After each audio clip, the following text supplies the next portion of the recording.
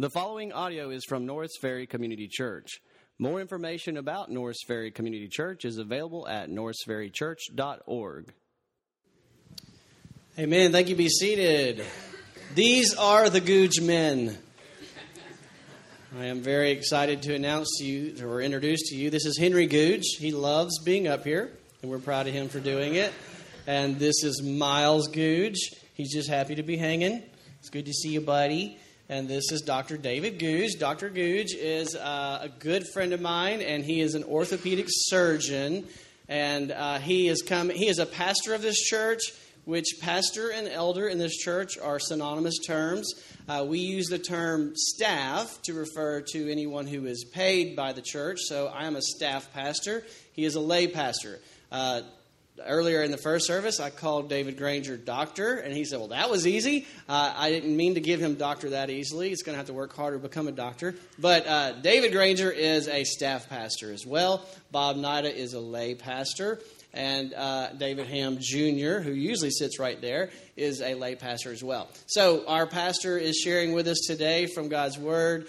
We asked him to do this during this series. And I think that's all I had to say. In the first service, he wanted to make it real clear that the bar was way down here. He's being a little more quiet in this second. He feels confident now, I guess. You ready to roll? No, I said I'm not a preacher. So that was, wanted to clear that up. He wanted to clear it up so that he could easily step over that bar and succeed.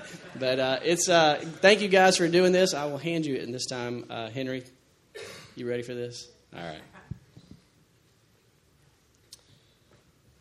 I'll be reading from Romans 8, verses 14 through 17. For all who are being led by the Spirit of God, these are sons of God. For you have not received a spirit of slavery leading to fear, but you have received a spirit of adoption as sons, by which we cry out, Abba, Father. The Spirit himself testifies with our spirit that we are children of God, and if children, heirs also, heirs of God, and fellow heirs with Christ. All right, so we just brought Miles up here because he's cute, so he's not actually going to read anything yet.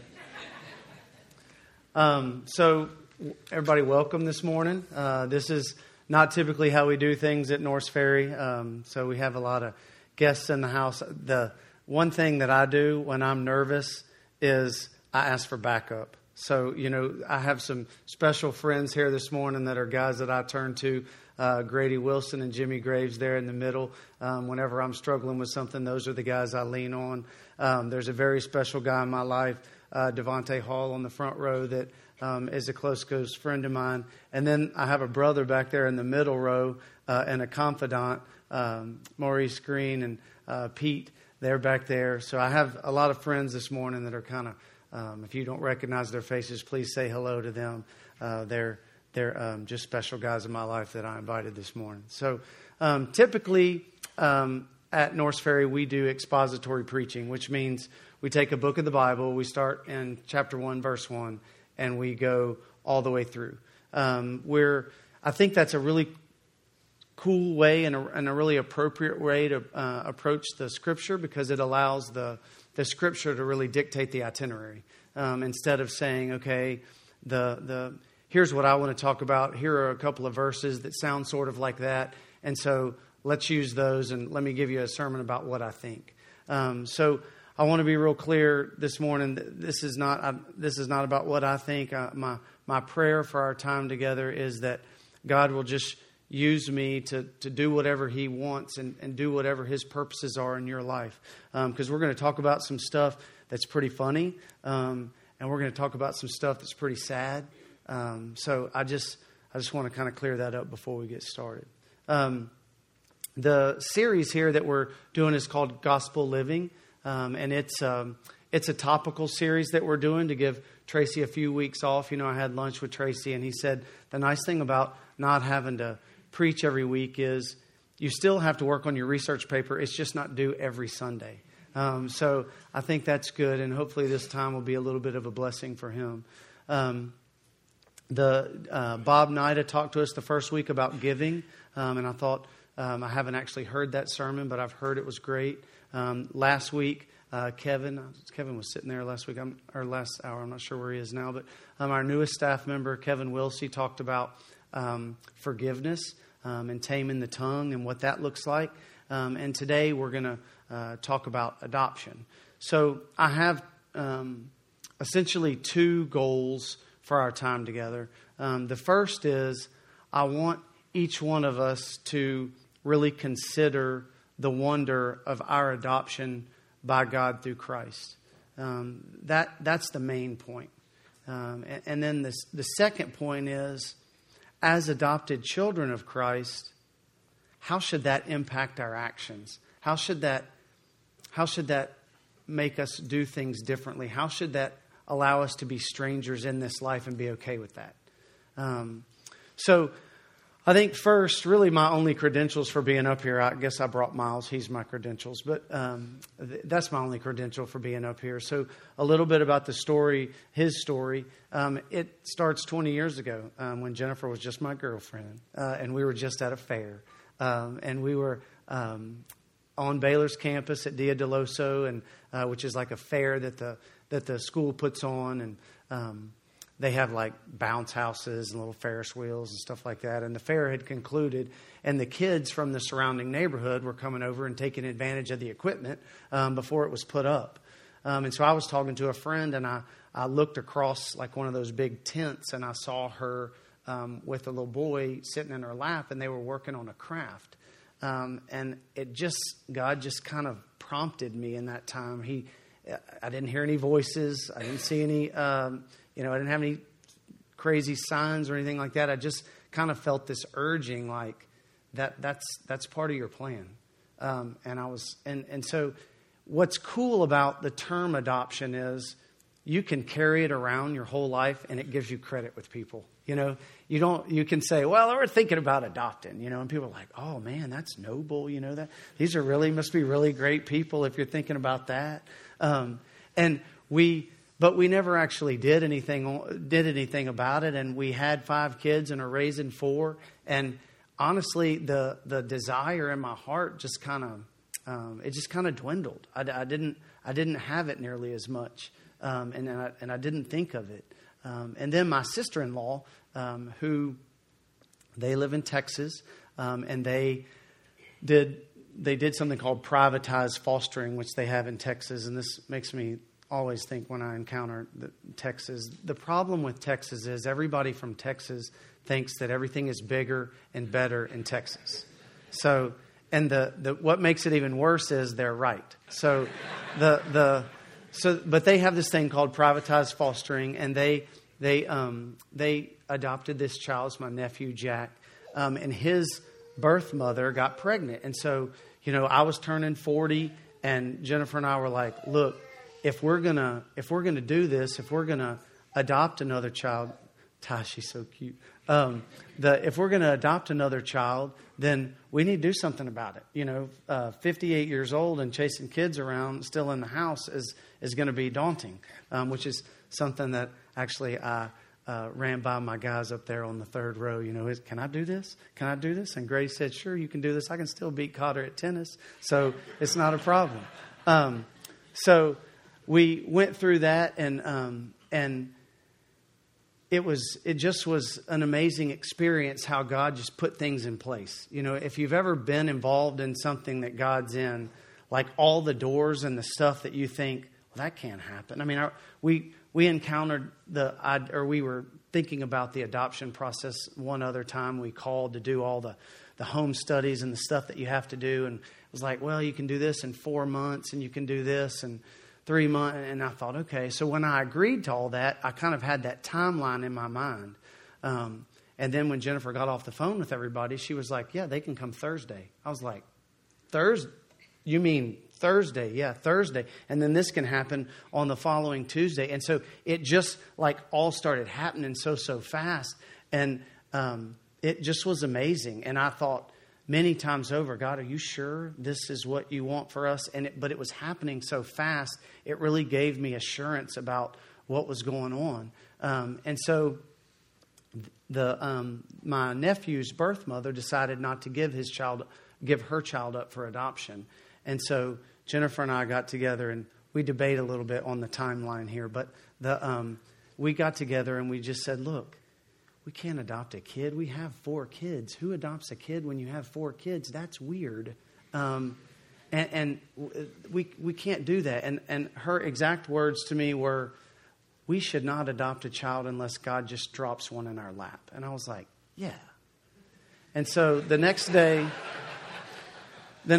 we went out, we hang out at Cargill. I should have built my home out there. We live at Cargill on the weekends. The girls were playing soccer, and my phone started ringing, and it was from New Orleans. And so I picked up the phone, and this lady introduces herself. She says, "Look, I'm from New Orleans, and I'm an adoption attorney, and none of our credentialing was even complete. Okay, you have to do all this stuff, and none of that stuff was even complete."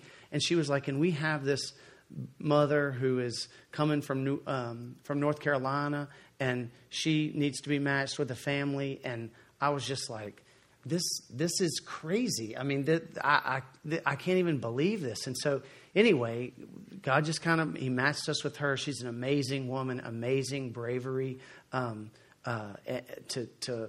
not listen to all her family and get rid of the child, but to be brave enough to do all that's required to have a child and put it up for adoption. And so that was unbelievable. And so we were all in, right? And we were ready. And then all the doubt started creeping in my mind. What I encountered that was giving me pause was, I was like, wait a second. He's going to be black and I'm white. And how's that going to work? And so I had this fear of, not being adequate to be able to provide him the things that he's going to need and not be able to be sensitive to his needs. And I started stacking kind of all of these excuses about why this isn't going to work. This can't work. This can't work.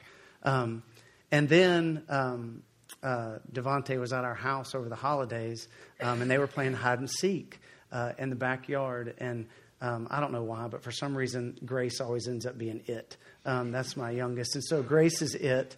So I go out there to check on them, and I see Grace, and she's crying, and I'm like, "Grace, what's the matter?" And she says, "Well, I can't. I'm trying to get Devontae, but it's not fair, Daddy. It's dark outside, and he's black, and I can't see him." And so as I'm looking at her, Devontae is in the bushes behind her, and all of us just start laughing, and I realize, okay, this is so stupid. Why? God is so much bigger than this. And so it's amazing how, if you'll just enter a situation with your hands open, how can I do this? Instead of stacking up stuff about why you can't, how God can use you. And so that's our adoption story. But that's just the intro. What we're really here to talk about and focus on today is not Miles, not us, but what is God's plan and what is God saying to us? The scripture that Henry read was from Romans 8, and that's what we're going to be using. So, a couple of things first. The title of this sermon series, Gospel Living. The term gospel is thrown around a lot in the Baptist church, and for those of us, including myself, who didn't grow up Baptist, sometimes we don't know exactly what that means.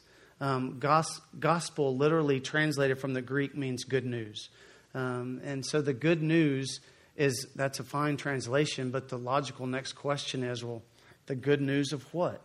And there are many different passages in the Bible, but if you're writing stuff down, 2 Corinthians 5:21 explains to this the good news. I'm going to paraphrase it, but essentially what God has done is He has sent Jesus. And if we accept Jesus as our Lord and Savior, then Jesus' righteousness is imputed into us. And so that when God looks down on us, He doesn't see us and all our faults and all our problems and all the stuff that we've done wrong. He sees Christ. And so that's what the term gospel means. It is good news. The reality of that is humbling, and the humbling in two ways. I see all my kids from youth in here now. So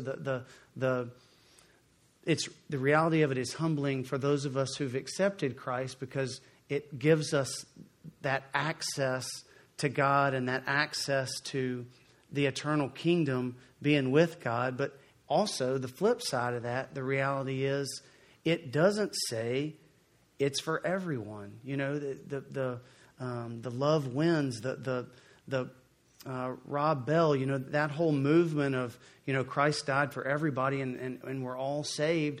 That's a great thing to meditate on. The problem is that's not what the Bible says. And so it's kind of humbling in both respects. So where we are here is in the book of Romans, which is the second half of the Bible. It's in the New Testament. It's written by Paul, who wrote a bunch of the books that are letters in the New Testament.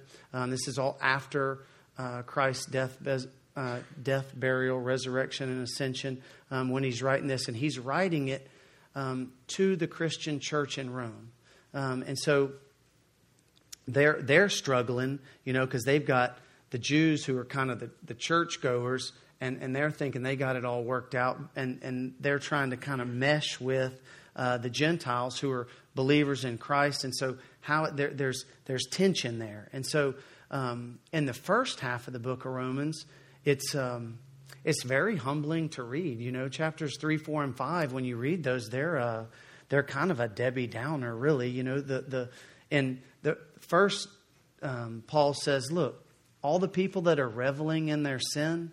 You know, all those people, there's nothing they're doing that's glorifying God. And so, you know, us as Christians, we say, yeah, that's right. You know, shame on them. And then Paul kind of moves a step closer, and he says, look, the moralist, you know, the person who says, look, I may not be that great, but I'm better than that guy. You know, there's nothing they're doing that's earning any favor with God. And so, you know, as the people at, you know, in Shreveport, Louisiana, where 99% of us claim to be Christian, that's not I'm not saying that facetiously. Literally, that was a study, a telephone interview study that was done. Shreveport, Louisiana was it number one in the country as far as people claiming to be Christian. Now we're going to take in Bossier in that. You know, I'm sure we're going to say Shreveport Bossier. But that's so he's talking to us. You know, in the last passage when he says, look, and for all of you people that are hyper religious, or that go to church all the time, or think that you're doing something like adopting a child or putting some money in a collection plate or giving a sermon, you know, none of that makes any difference either. And so that's a hard thing for us or for me to take, you know, because I think, well, wait a second now. We're doing all this stuff. We're trying to glorify God and all the things that we're doing, but Paul's real clear. Okay, he's real clear. And he tells us, look, nothing that we're doing is making any difference. And so that's basically, in the first half of the book, he sets the stage for the need for Christ and takes it out of our own hands. And that's concerning in some ways because you feel like, well, I don't have any control. But it's liberating in some ways because you think, well, the result doesn't depend on me. And sometimes that's kind of counterintuitive, you know, because we feel like, you know, in our daily life, if we weren't there, nothing could go on. But that's not true. And then we get to Romans 8, and it sets the stage for Romans 8:1, which says, "Therefore there is no condemnation in those that are in Christ Jesus." And that's a biblical truth right there. Then in and of itself, that's enough. What that's telling us is that if Christ is your personal Lord and Savior, that's it. And that's such a breath of fresh air in the context of this book. And it's a breath of fresh air in our life. But sometimes its simplicity makes it hard to accept. You know, and that's if you read the first part of chapter 8, that's where Paul goes next. You know, he describes this this wrestling match between the spirit and the flesh, and kind of the back and forth of that. For us, that wrestling match looked like the things of the flesh were, we can't do this. We're turning 40. We already have 4 kids. This is crazy. This doesn't make any sense. We can have our own kids, our own kids, our real kids. Like somehow they're more real than an adopted child. Like just looking up here, I brought him up here for the illustration. Like Henry is more real than Miles.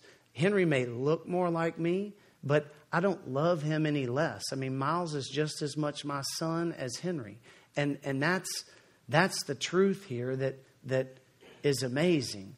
And so as we kind of get to this part where Paul is wrestling back and forth, that's what he's describing is, the things of the flesh versus the things of the spirit.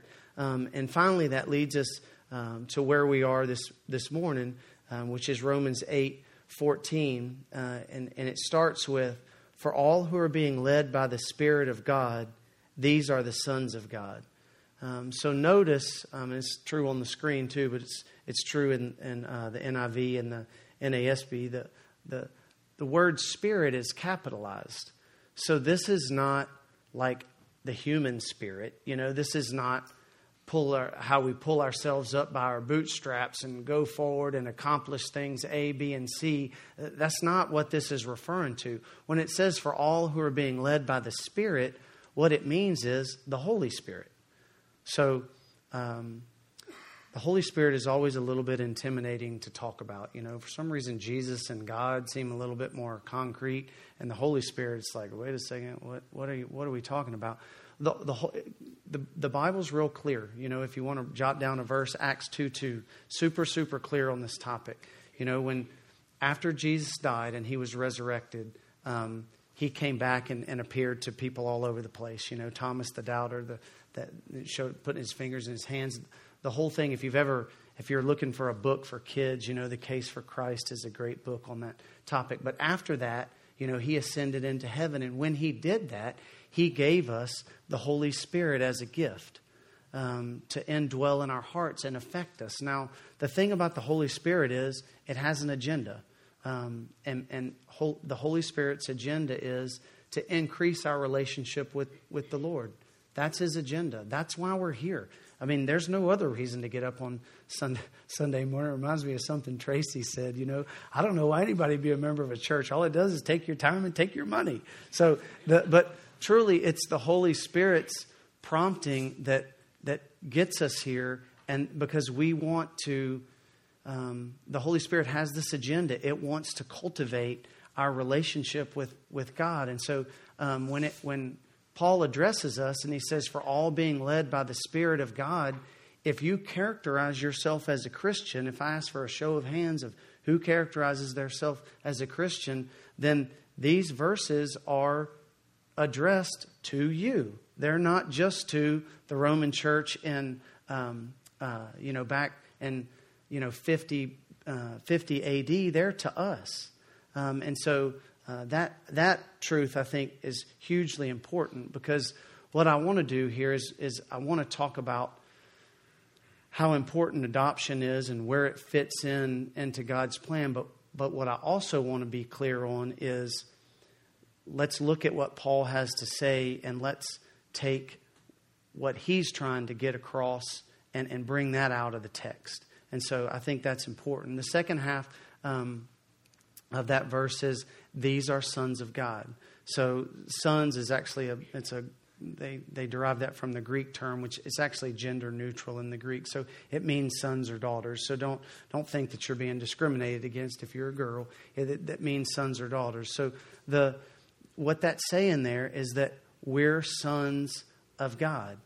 Now, that's something we don't want to skip over lightly. Your son or your daughter, that's different. That's different than everybody else. The way you look at your child, if you have one, is different, because you can get so mad at them, and you love them. They can do terrible things and disappoint you, and you love them. I'm convicted by it. I didn't ask her permission, so I won't use any names. But somebody who's been in our community group several times has a very difficult relationship with her daughter that's been difficult for years and years. But she loves her. And when she talks about her, you can just see it in her face. The way we love our kids it's different. And so that's what I want us to be touched by, that's how God looks at us. God, and even with a supernatural component, God looks at us and He loves us because we're His sons and His daughters. And so that's a humbling biblical truth that's apparent in the first verse. And the reality of that should make us do radical things. That's why people act crazy at Little League games. Because they're not me, Mo and Pete. I'm talking about other people. Because that's their child out there, and everything that has to do with your child, it's like talking through a megaphone, and so that's why. But realize that what Paul is saying here is that God loves you like you're His child, because you are His child, and we're going to look at how you became His child in just a minute. So as we move on to Romans 8:15, it says, "For you do not receive a spirit of slavery leading to fear again." So there's kind of two types of leadership, When there's the leadership that's kind of the affirmation version, where people try to be encouraging to you and they try to scoot you along in the right way, or in the way that in what we're trying to get accomplished. And then there's kind of the screaming and yelling, "Do this or else" version, and standing up here behind a podium like I'm some type of preacher is kind of humbling. But the idea that someone's going to stand up here and scream and yell, "Don't drink, don't do drugs, don't do this, don't do that," that's not representative of what Paul's teaching. That's not the gospel. That's not what. It's not a list of rules, and that's what this is saying. We've not received a spirit of slavery leading to fear again. I thought it was interesting. I was studying some different pastors on the topic of adoption, and one of the pastors that I listened to was Tracy when he addressed our congregation at Norse Ferry and asked the rhetorical question when he went over a bigger block of verses. But he asked the rhetorical question, okay, what do you guys think the fear of wrath produces? So these aren't his words. These are our words. We were sitting out there. It's interesting to listen to a sermon online and hear people talking, because you think, wait, I recognize that voice. I think I know who said that. But these are the things that fear will, that we said fear will produce in us. First is doubt. Coach Williams was here for the first service, and so I'm talking to Devontae. You guys, you can testify to this. If you're constantly just beating someone down, trying to make them follow a set of rules, they're not going to be effective. In the first service, I used the analogy of a shooter. If you're constantly saying, "You're not taking the right shot. Don't take that shot. Wait until this part of the game before you take a shot there." Well, that shooter's going to lose their confidence. All of a sudden they're going to feel like, well, I can't shoot. They don't want me to shoot. I can't score. I'm frustrated. I'm not having any fun. This isn't what I thought it would be. Ever known anybody like that? So it's the same thing. The same is true of the gospel here. If we interpret it as all this book is a list of rules that we're never going to be able to follow anyway, it's going to produce doubt in our mind. The second thing we said was it's going to produce resentment. And you see this a lot in the adolescent and our culture, right? When you have little kids, you can tell them what to do, and for the most part, they'll do it. But as they get older, we talked about this yesterday morning at the tennis court. As as they get older, they're like, look, I'm done with that. Talk to the hand. And that's what happens in us. If we're just getting beat down by some rule week in and week out, it doesn't produce fruits of the Spirit. All it produces is resentment. Like, look, I'm over that. I'm done with that. Been there, done that, I'm out. And we see that a lot in the adolescent because that can be extrapolated into our lives for sure. The third thing we said is a lack of security. You don't feel love when someone's just beating you down. You may do it because you're scared, but after a while you get less scared. And then when you're less scared, you do it anyway. So then it just becomes a beat down for no reason. I tell my kids all the time, look, I fully anticipate y'all being able to outsmart me. I don't tell you to do something because I think it. Who cares what I think? Let's look at the Bible and look and see what God thinks, because we can't outsmart God. And so I think that's another thing fear produces. And then low self-esteem. The concept of depression is real. And so we want to fight against that and trying to either interpreting ourselves as this is God's telling me to do this, I got to do that, I got to do this, I got to do that. I lived up to it this day, I didn't that day. When you're on that roller coaster ride, you end up depressed because you can never live up. You can never do enough. You might do enough one day, but you can't do enough every day. And I encountered my 13-year-old nephew we went to Colorado for a week, and he used that term, Uncle David, I was depressed. And I thought, wow, it takes such courage to say that. But I think that's something that we have to guard against. And if we don't understand the gospel correctly, we're either doomed for arrogance or depression, one or the other. And so it's hugely important. And then the last thing we said as a congregation, the last answer was overachievement to find praise. That's where I'd fit in. If when I feel beat down, I feel like someone's just trying to strangle me to make me and I'm trying to earn their praise, then I want to work harder. I want to win. I want to get in the Junior U.S. Open. I want to do something that's going to bring me praise. But that's no way to live, because you can never live up. And so I think that's a huge biblical truth when he says, for you've not received a spirit of slavery. What he's saying is, you're God's son. If you're in Christ, you're God's son. God doesn't love you because of what you did. He loves you in spite of what you did. And just kind of letting that hit us and impact us, that is a huge biblical truth.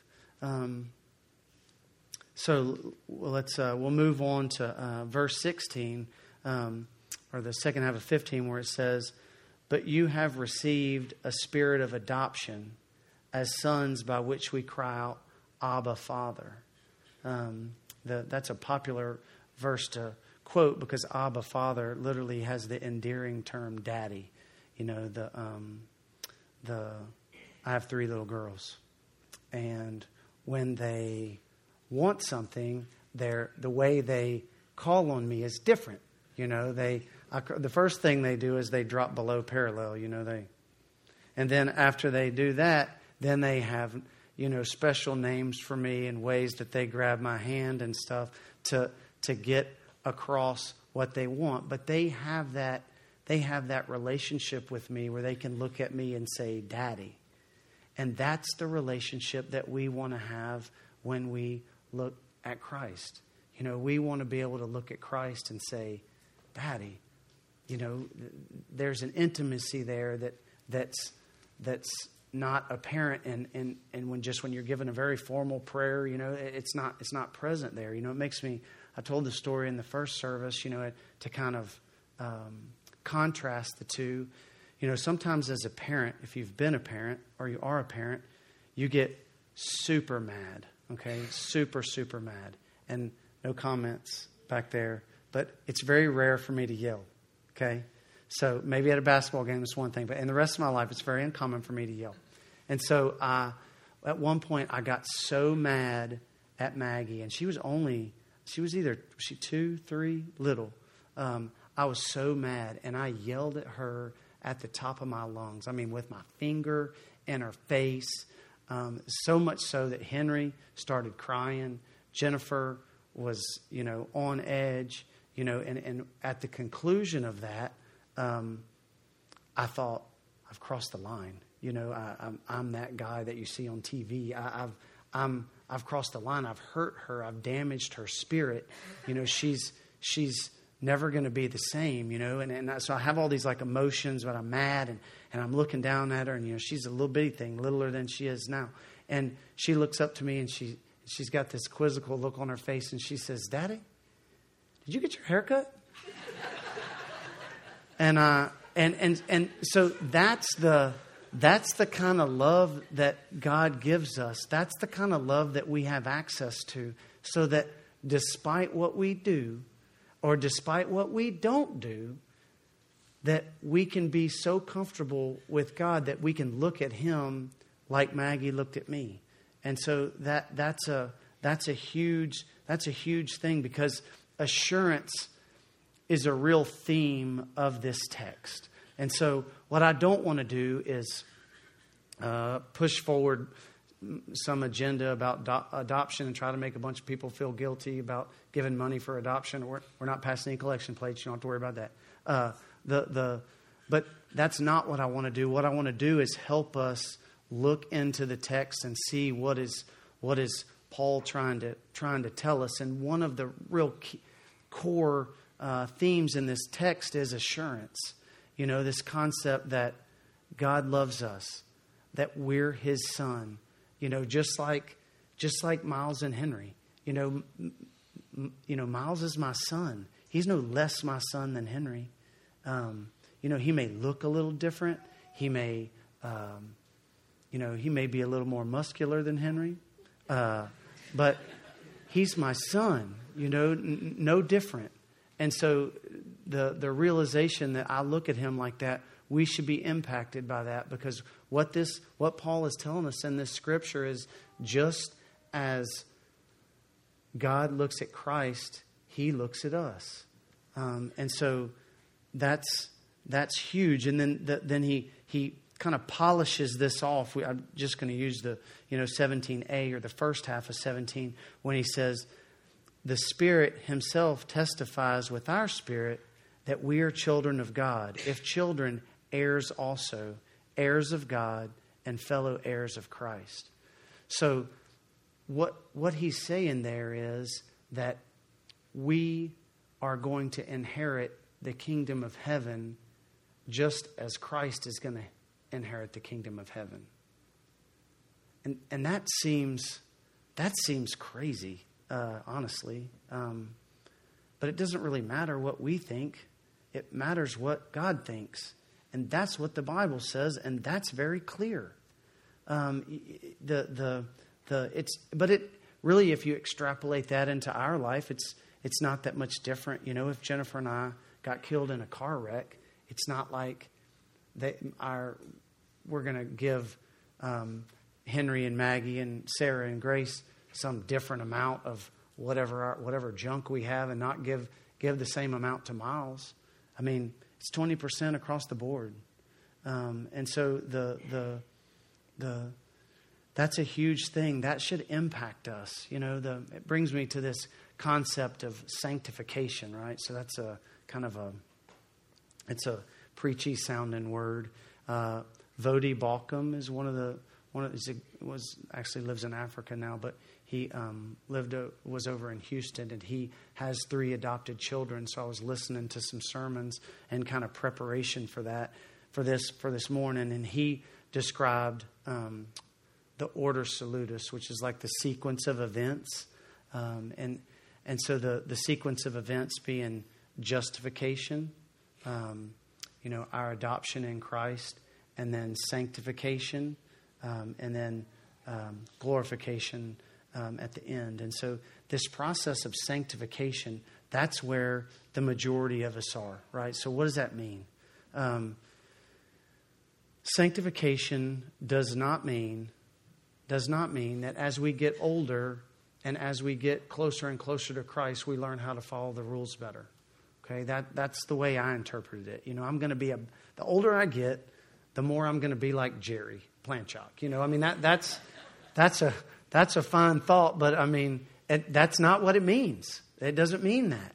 What it means is that the more I encounter Christ, the closer my relationship is with Christ, the more I can look at Him and call Christ Abba, Father, the more that's going to mold and shape my heart and affect my actions.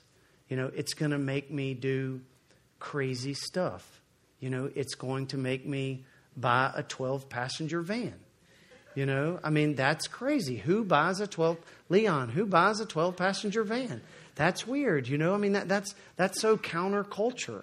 Why would you do that? But that's what the Bible describes for us. If you're really in God's will, then we should be strangers in this world.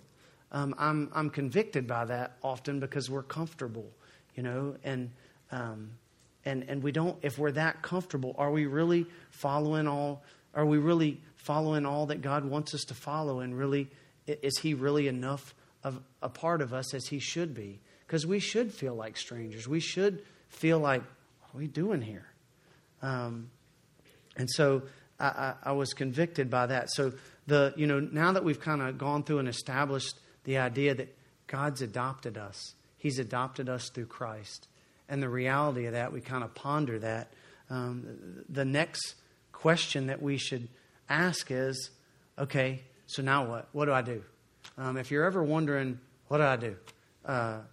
A good place to go is the book of James. James is good about telling you what you should do. And he's very clear. Again, we're not going to get into all the contextual portion of it, but at the end of chapter 1 in verse 27, he's very, very clear. Okay, it's hard to misinterpret that. It says, pure and undefiled religion in the sight of our God and Father is to look after the orphans and the widows in their distress. Okay, that's very, very clear. It's hard to misinterpret that. And so really we should look at this order salutis and say, okay, how can I imitate Christ? Okay, I can't justify anybody. I'm not perfect. I can't really, maybe I can participate in people's sanctification process, but I'm not in charge of that. And I certainly can't glorify anybody, but I can adopt. I can adopt. And if I really recognize what Christ did in His adoption of me, then that should be a logical outflow of our heart. If He did that for us, then we should do that for someone else. You can go back to the 10 Commandments. The first 5 are vertical, give us instruction. The second 5 teach us how to act with the people around us. This is not any different.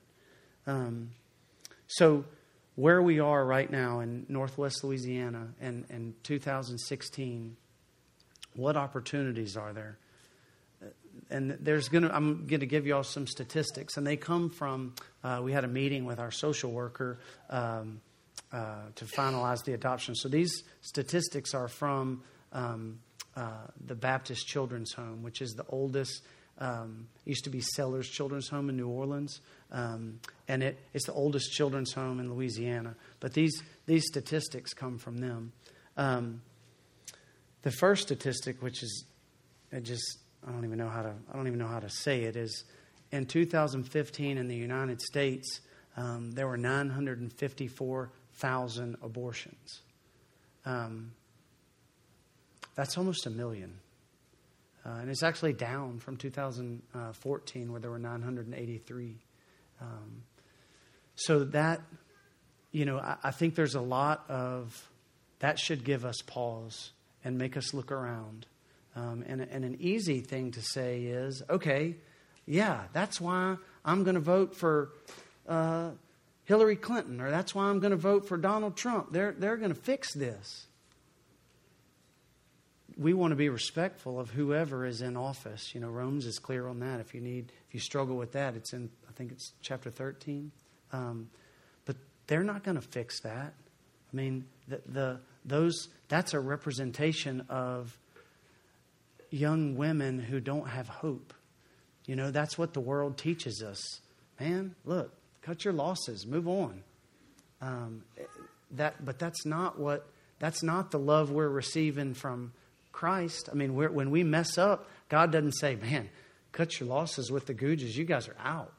And I assure you, we mess up multiple times every day. So what we really should say is not, yeah, abortion's wrong.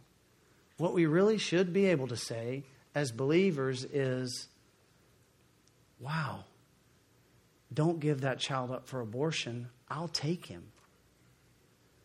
And now, now all of a sudden it's like the sermon got funny and now it's not funny anymore. You're like, whoa, man, I can't do that. We might have issues. I may not love them the same as I love my own. I can have kids. Adoption is just a substitute for people who can't have children. No, it's not. That's not what the Bible teaches us.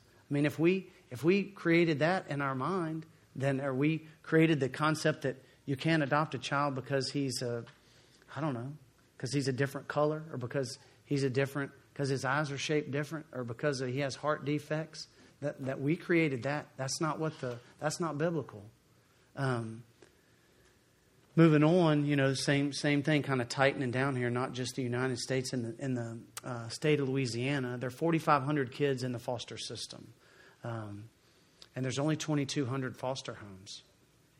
So obviously that's a mismatch. I mean, that's 2,300 kids that don't have a spot, or they're calling you when you already have one kid and saying, "Can you take two? Can you take three? How many can you take?" So there's an opportunity there. And then the last statistic is there's about almost exactly 100. There's almost exactly 100 kids in the state of Louisiana who have no identifiable parent or family member. So either they have parents that have been deemed not suited to raise a child, or they don't have any identifiable family. I mean, essentially, there's 100 orphan Annies in our midst, and that's pretty humbling when you go to church on this part of town, because resources for most of us is not a problem. So how do we participate? That's when you're riding home, and this is what Jennifer does to me all the time, is, what'd you think of the sermon? And of course I always say it was great. It's great. I loved it. But really what I'm thinking about is, I'm starving to death. And what are we going to eat? And will Jimmy go hit with me this afternoon? Those are really the things in my mind. But the things that when you say, well, we're not called to adopt, my question would be, are you sure? Have you really prayed about it? Have you really asked God, are you called to adopt? Because if you're not called to adopt, then certainly you're called to be supportive of the process. Go back to James 1:27. I mean, you could read that verse a lot of different ways, a lot of different versions of the Bible. It's really hard to it's hard to interpret any other way.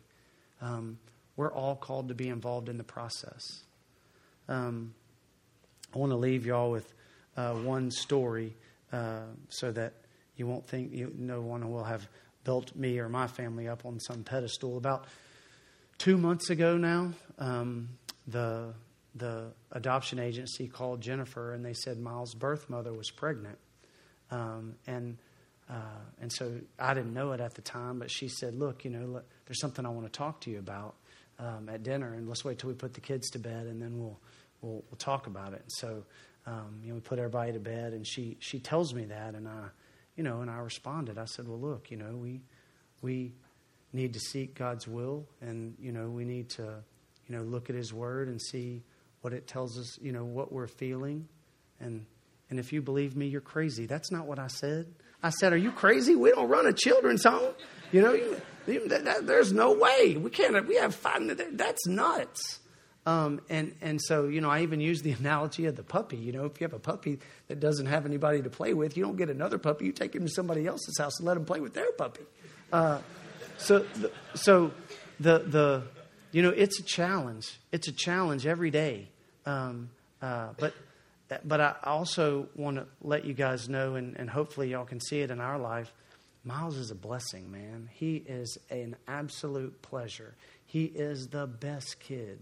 And I am just as proud of him as any of the rest of my kids. And so don't Don't view this topic as like some toil that you've got to wrestle through and it's going to be awful and you just have to do it because you're a Christian. You have to, view it as an opportunity, it'll be a blessing. I see Olympia's sitting in front of me. Olympia always has a baby, and that is not her baby. And so she's always helping out and always involved in other people's lives. And it's a blessing, and it can be high school kids, when you're involved in their life, that's huge. It's a blessing. It's a blessing when you have a place to stay, but it's a blessing when they're in your house. It's just such a blessing. This is a rewarding walk because God's in it. It's biblical. And so be encouraged. So anyway, that's my spiel on Romans 8 and the process of adoption. Let me close this in prayer. Dear God, I thank you first of all, I just thank you for Miles. And I thank you for his birth mother and the courage that it took to not listen to all the people around her who told her to, get rid of him, cut her losses, and move on.